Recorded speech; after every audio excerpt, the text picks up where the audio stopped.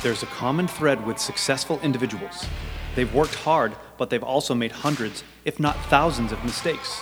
What if you could learn from their mistakes without any consequences? What if you could hear from talented individuals who have achieved great success in their given field? Well, we've got you covered. It's time to shorten your learning curve, learn from the best, and truly understand how to achieve your goals without spinning your wheels and wasting precious time. I'm your host, Mike Perry, and welcome to the Minimum Effective Dose Podcast.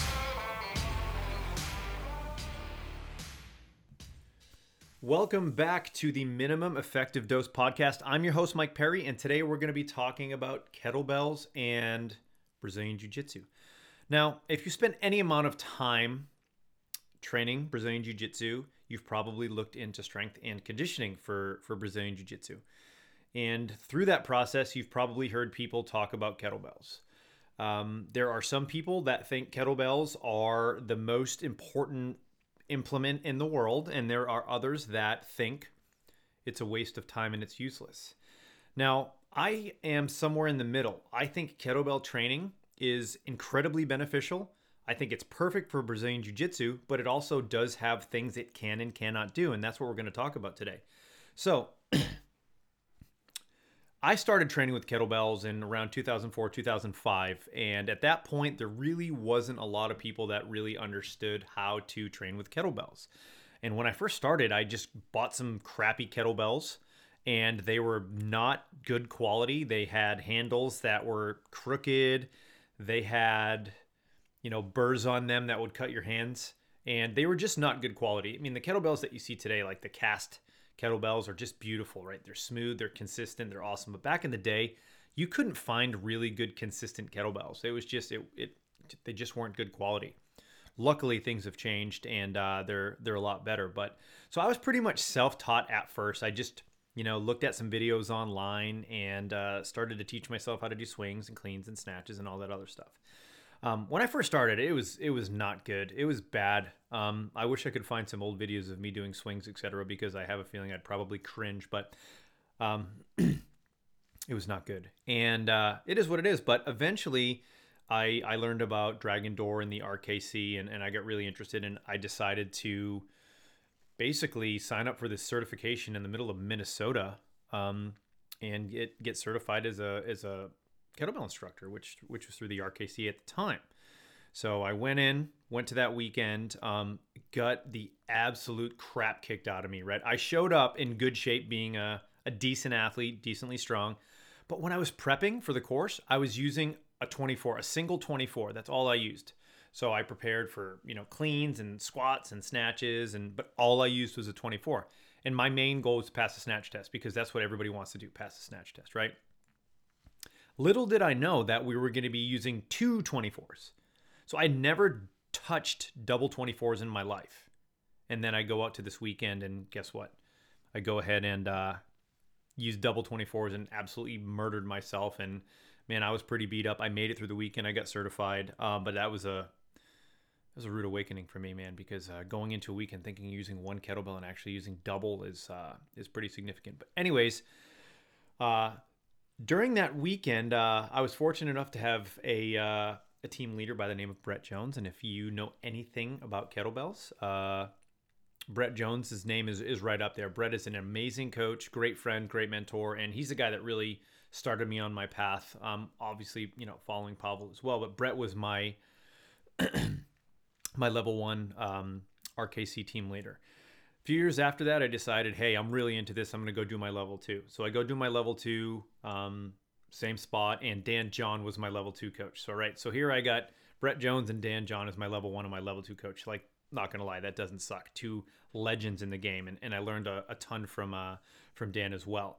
After that, I decided to do the CKFMS course, which was a combination sort of movement kettlebell FMS type course. And at that time, there was like 100 attendees. It was pretty awesome, but that was a fun course. And then since then, guys, I've just been learning and trying to get better. I guess you could say I'm fairly accomplished with teaching the kettlebell swing and all of the other exercises that go along with it. But guys, I'm going to tell you right now, there are people that still amaze me. I look at what they do and I'm like, gosh, those people are so smart. So I'm a student of it. Even though I teach it and I'm decent at it, I'm still learning every day. There's still little tweaks and twinges, and there's little things that I can always do to get better. So I'm not saying that I have it all together. I'm always going to be a student, and I'm always going to try to find ways to improve my own skill, but also become a better coach. But one of the things that I learned kind of throughout the last, 5 or 6 years more so, is that when I started my jiu-jitsu journey, first of all, I was the athletic, strong white belt that was pretty spazzy. I was like 185, and I was a bull. I was not good. I was aggressive. People probably, I know that people didn't like rolling with me because I was just spazzy, strong white belt, and no one likes to be rolling with that spazzy, strong white belt that's probably going to headbutt you and kick you in the nuts and stuff like that. But that was me. And what I did have was a good base of strength and a good base of conditioning. What I didn't have was any technique in jiu-jitsu whatsoever. So I finally get to the point where I'm like, you know what, Mike? Like, yes, it's good to be strong. It's good to be conditioned. Those are all good things. But if you want to get better at jiu-jitsu, you have to focus on jiu-jitsu. Like doing more snatches and bench presses and squatting. Those aren't bad things. This is coming from a strength and conditioning coach. But I need to spend more time on the mats. And throughout that process, I realized that the training that I was doing, I was deadlifting heavy and I was squatting heavy and just lifting heavy in general for me. And I realized that I couldn't serve two masters at that point, meaning if I wanted to continue to train a lot on the mats and just getting better at jiu-jitsu, I can't beat the hell out of myself in the weight room, right? Doesn't mean I can't train, but I can't go heavy. My body would not allow it. I couldn't do heavy deadlifts, heavy squats, and be on the mats. And I learned it the hard way. I had a bunch of reoccurring back issues, multiple rounds of cortisone shots, and it just was not good. Finally, I was like, you know what? I need to really retool my thought process. And then that's when I kind of got back into the kettlebell world, right? And not that I was ever gone, but that's when I got reinvigorated with it, because when I was training with the kettlebell, I just felt better. I felt like my workouts were more sustainable, more repeatable, and I just felt good, so I could actually train the next day. So that's when I was like, man, like this for me is a really, really perfect recipe. And then I started to just think about more ways how not only could the carryover from the general physical preparedness that I'm getting from kettlebells, how that would help with Brazilian Jiu-Jitsu. But then I started to realize, wow, there's a lot more specificity that goes into this. And that's really what I want to talk about today. So there are a handful of exercises and the principles behind kettlebell training that can absolutely help your jiu-jitsu. So let's dive right into that. So one of the first things that we learn in the kettlebell curriculum or in the kettlebell world is a Turkish get-up. And if you don't know what a Turkish get-up is, it's this exercise where you start on your back and you have a kettlebell and it's aimed towards the ceiling, and you go through these sequence of movements where you go up to the standing position and then back down. Well, that Turkish get-up with a load is very, very similar to a tactical stand-up that you would see in martial arts or most combat sports. It's the ability to basically be either on one hip or on your back and get to the standing position as quickly as possible. But when you're doing it, you generally have one hand in front of you that is going to be used to kind of govern your distance from your opponent. Because ideally, if you're on the ground and you want to stand up, as you stand up, you're going to have your hand up in front of you to protect yourself to get to the standing position. So that's where that tactical stand-up comes in. So beautiful exercise because it is very, very similar. Now, another thing we really need to consider when it comes to grappling is the idea of framing. So when you're framing, you're on one hip or the other hip, or you could be even in like a butterfly guard position, is you tend to extend one arm out and you try to essentially prevent your opponent from getting into a certain position, or you try to get into a better advantageous position for yourself. But when you frame, what you're actually doing is placing your hand on your opponent's or training partners. It could be their shoulder, it could be their back of their tricep, it could be their somewhere in their gi, etc. It could be their neck, it could be their face. But basically what you're trying to do is you're trying to control a portion of the individual's body while moving around essentially as your lower body sort of moves and does what it's supposed to do. So your arm is fixed on something while the lower half of your body or the rest of your body is performing some sort of task. And if you think about a get up, what a get up is, it's the ability to go from the supine position on your back, and you have when I say fixed object, obviously the kettlebell is not going to stay in one spot, but you have to focus on maintaining the positioning of that object as you go through all the various steps of the get up.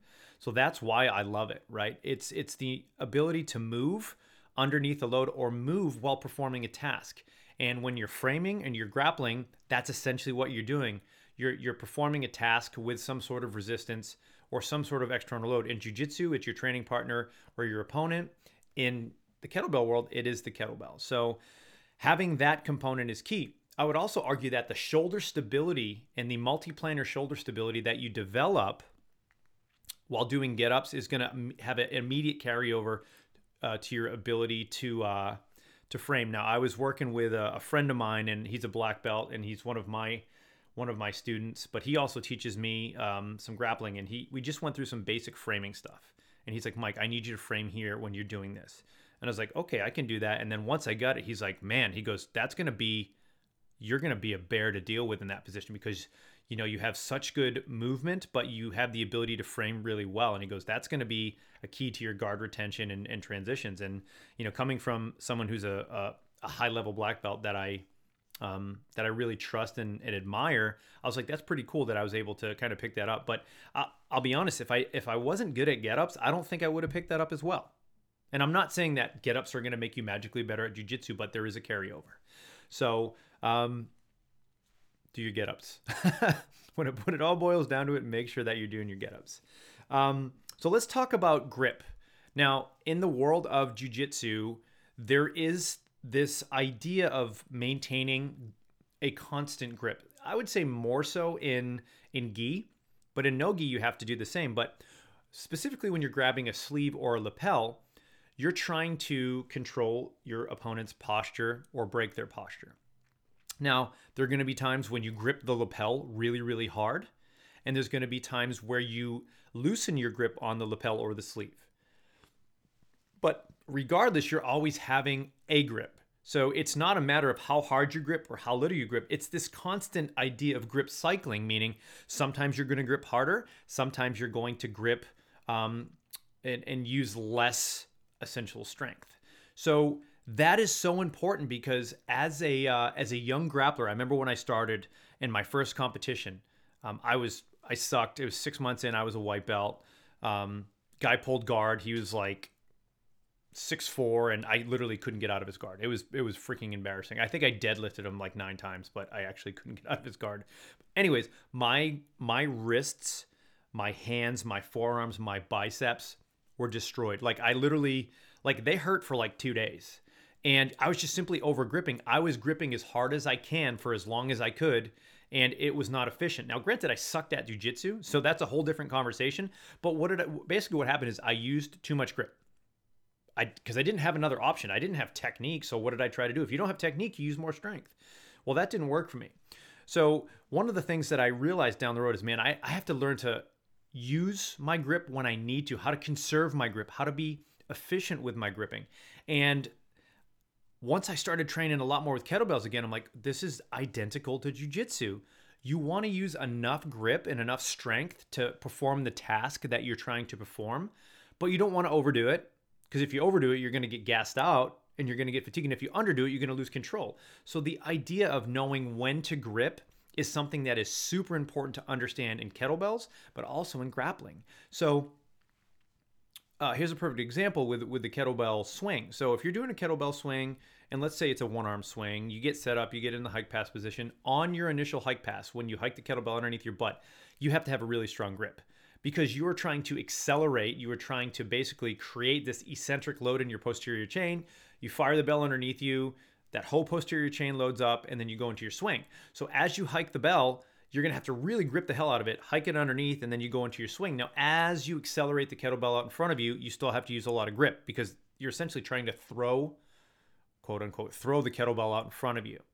Now, at the very, very top of the swing, there's what we call the float. And the float is a point in which the kettlebell becomes essentially weightless, and it doesn't become weightless, but it floats. It's that point where it it pauses. It almost slightly just floats in the air for 1 second, and that is the time where you still have to maintain your grip but loosen your grip, because you don't need to give the death grip at the top position. Okay, so if you break down the various components of the snatch or the clean or the swing, there are certain times where you need to grip harder, and there are certain times when you don't have to use as much grip. And the same thing goes for jiu-jitsu. I refer to this as grip cycling. It's knowing when to grip and when not to grip, but the whole time you're always maintaining some sort of grip. And that is one of the main reasons why I love it. The same thing goes for the snatch and the clean. It is essentially knowing when to grip and when not to grip and performing various exercises. So the whole idea of grip cycling and grip conservation and grip efficiency is something that I think is super important. And if you get to this point where you're really good with kettlebells and you can do a one-arm swing with, like, let's say half body weight, and you can do multiple sets of 10 with half body weight, you're not going to have any issues with your grip. The only people that are going to have issues with your grip are your training partners and your opponents, because, you know, if you get to a position where you grab their lapel or you grab their wrist and you're just using some horsepower, they're going to go, oh my gosh, that's awful. And if you've ever trained with anybody with really strong hands and a really strong grip, that individual, regardless of their jiu-jitsu skill level, just became a lot harder to roll with because their grip is so freaking strong. So another reason why I'm a huge fan of kettlebell training for grappling is some people just do mindless cardio. And what I mean by that is there's nothing wrong with going out and, you know, riding a bike or going for a jog. But for me, I'd like to pay attention when I'm exercising. So if I'm doing a whole bunch of snatches, I have to pay attention because there's a lot of moving parts, and I have to understand that if I don't use proper mechanics, proper breath, proper grip, proper cadence, it's going to go south, right? So my kettlebell work, which is, I would argue, is more work capacity, grip endurance, muscular endurance stuff. It's not true cardio. We'll talk about that in a second. But it's a scenario where it makes you pay attention. And for me, if I'm doing an exercise, or I'm doing some, you know, a whole bunch of kettlebell swings or snatches or cleans, I'd rather spend 20 to 30 minutes focusing on my technique, focusing on cadence, focusing on a rhythm, focusing on efficiency, feeling where my body is. I'd rather do that than just get on a bike and pedal my ass off and shake my head side to side and look like rubbish. So in my opinion, if you can pick a modality that makes you pay attention, you're going to be better off, because especially in the world of jiu-jitsu, there isn't too many times where you're just not thinking. Now, a really high-level athlete, they can just grapple and they don't have to think, they just react, right? But that's just a highly trained individual. But that's why I love kettlebell training for me personally. Now, not to say that you can't go out for a run or you can't do some steady state aerobic work. There's some great benefits of that. But I'm just saying, for me, I prefer to do something that is a little bit more dynamic where I have to pay attention. It could be the fact that that's just how my mind works and that's what I like to do. And it could be just a preference of mine. But that's something that I truly do enjoy.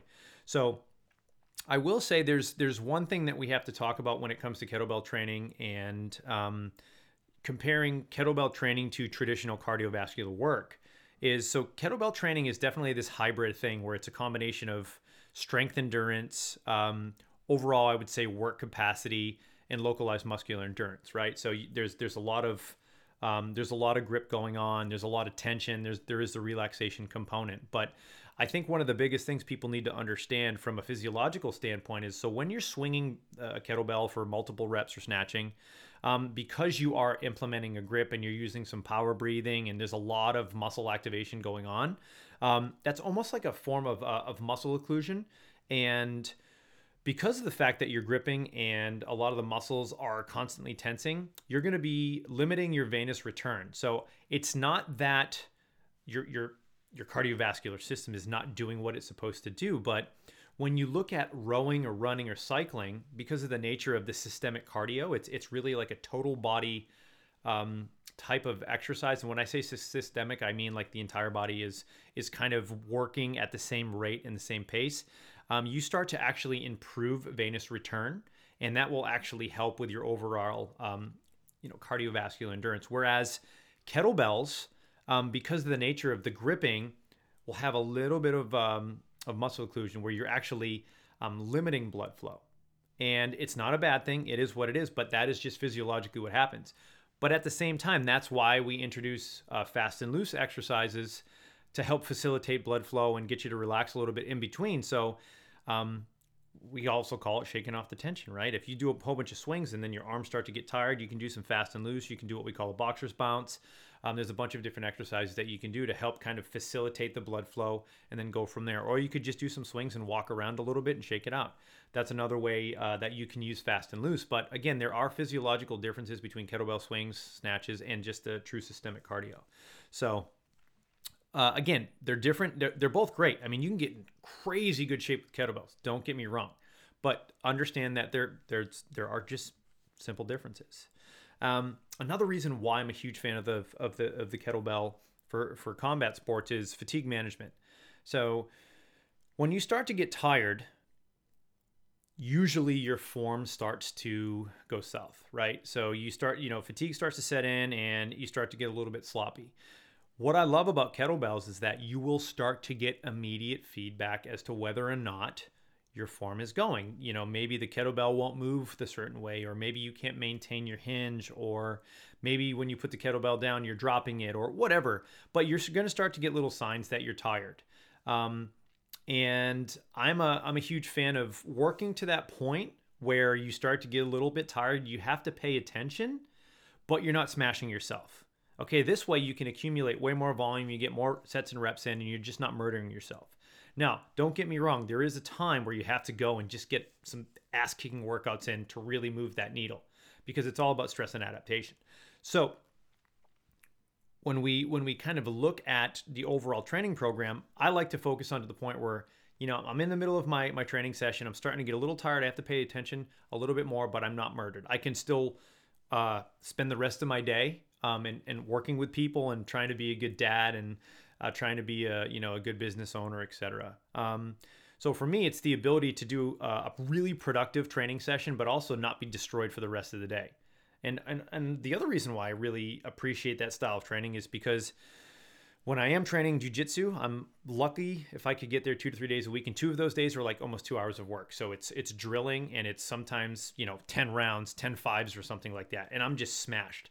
If I'm getting absolutely destroyed and training really, really hard on the mats, my strength and conditioning can't do that as well. It just cannot. It's not going to work. I'm going to redline my body. I'm going to overdo it. I'm going to overtrain, and then I'm going to have some issues down the road. So for me, it actually allows me to really keep my body as healthy as possible. I'm not redlining myself. I'm going to save my redlining for the mats, to be honest with you, and then go from there. So the last thing I want to talk about is this popularity of kettlebell flows, and there's juggling and this and that. And here's my take on that, because a few people have asked me about it. One, do I think you need to move in various planes? Yes. Two, is it important to have fun with your training? Yes. Three, are you going to get really strong doing a kettlebell flow with a lightweight? No, you're not going to. It's just not going to happen. Now, if you want to use a little kettlebell flow for a warm-up, cool. You want to use it to have some fun, cool. But if you want to get really strong, you're going to have to get to the point where you can swing some heavy bells very, very quickly, rinse and repeat. A good friend of mine, Jason Marshall, he's a master kettlebell instructor. He's out of Texas, and Jason's a great guy. But there's this video that every time it comes up in my memories in Facebook, I always share it. It's him doing one-arm swings with, I think it's a 123-pound kettlebell. I mean, and he is just zipping this thing. It's floating. It looks beautiful. He's commanding the bell. He's not reacting to the bell. He's telling the bell what to do, and it's happening. He's not reacting to this heavy load. And that's what a beautiful, powerful swing should look like. And as far as I know, Jason doesn't grapple, but I guarantee you if he got on the mats, he would be a bear, because he's just so freaking strong, and he's a very conditioned guy, and he knows his body. So, but going back to the whole idea of flows, it's not that I'm against flows. It's just you have to understand why you're doing it. If you want to get really, really strong and really explosive, using a tiny little kettlebell and doing a bunch of flows is not going to do that for you. It's just not going to. You have to put in the work. You have to swing heavier bells. or you have to swing lighter bells really, really fast. You can even kind of cover the idea of doing sort of a conjugate idea, because it's really only a couple different ways to get strong, right? You're going to do your slow grinds and you're going to do your ballistics, and you can pair those together. So again, those flows are fine, but just understand why you're doing them and where they will potentially sit if you do want to put them in your program. So the last thing that I want to really talk about is when it comes to kettlebell training for jiu-jitsu, please treat it like you would treat getting your belts and getting your stripes. It's a system, it's a process, and you have to pay your dues. And don't ask someone for a great kettlebell workout, right? Because honestly, that'd be like me saying to a black belt, "Hey, what's a good jiu-jitsu workout? Can you show me a cool jiu-jitsu thing?" They'd be like, "No, like you got to learn the basics." It's the same with kettlebells, right? Like you have to learn how to do the exercises correctly first before you can train the exercises. But here's the difference, is as you start to practice with kettlebells and as you start to develop your skill, you're going to improve your work capacity. And because you're focusing on skill and you're focusing on improvement, slowly the work capacity is going to improve as well. So the byproduct is actually going to be a training effect. So if you start with practice, the byproduct is a training effect. So you can actually acquire skill and get a training effect. But if you try to do it in reverse, if you're trying to get a really good training effect, but your technique sucks, it's not going to work. And it's not going to be the most advantageous training session. So there's my 2 cents on kettlebell training for Brazilian Jiu-Jitsu. And now it's time for my shameless plugs. So there's 2 products that I highly recommend. Well, because I'm involved with both of them. So I guess I'm a little bit biased, but I have a DVD called Kettlebell Essentials. It's through BJJ Fanatics. I filmed it a few years ago with a good friend of mine, Evan Marcantonio, and it is very much an instructional DVD or instructional digital content. There's no programming. What I do is I basically teach people as many exercises as I can within 3 to 4 hours. So it's truly an instructional. It's not a follow-along workout at all. So if you're looking for some kettlebell instruction, it's called Kettlebell Essentials. Highly recommend it. Go on to BJJ Fanatics. When they have deals, you can get this thing for like $20. In addition to that, I just finished up another product with BJJ Fanatics called Kettlebell Strong First, and that is with my friend and mentor, Pavel Satsulin. We worked really, really hard on this product, and it's awesome. Just listening to Pavel, I go back and write notes, and there's just so much information that Pavel has for that. So that is definitely a little bit more of an advanced style of training. It's some double bell work and some single bell work, and we go over jerks and clean and jerks and stuff like that. But it also comes with some really good programming. There's a PDF that goes along with it, and I think it's like almost 15 pages, and it's got some sample programs that you can follow. The programs are simple, but they're highly, highly effective. So go check both of those out. You can get great deals on them through the guys at BJJ Fanatics and Effective Strength and Conditioning. So, all right, guys. Well, listen, I appreciate you guys listening to my podcast. And if you have any topics you want me to chat about or cover, or if maybe there's someone you want to get on and chat about, do me a favor, send me a message. You can find me at Coach Mike Perry on Instagram or Michael Perry on Facebook, not to be confused with Platinum Mike Perry, because that happens quite a bit. But anyways, appreciate you guys, and enjoy the rest of your day. Hey there, it's your host Mike Perry from the Minimum Effective Dose podcast. I just wanted to take a few minutes to say thank you so much for listening. We truly appreciate your support. If you do like the podcast, do me a huge favor and subscribe, but also share this with your friends, colleagues, and family. Have an awesome day.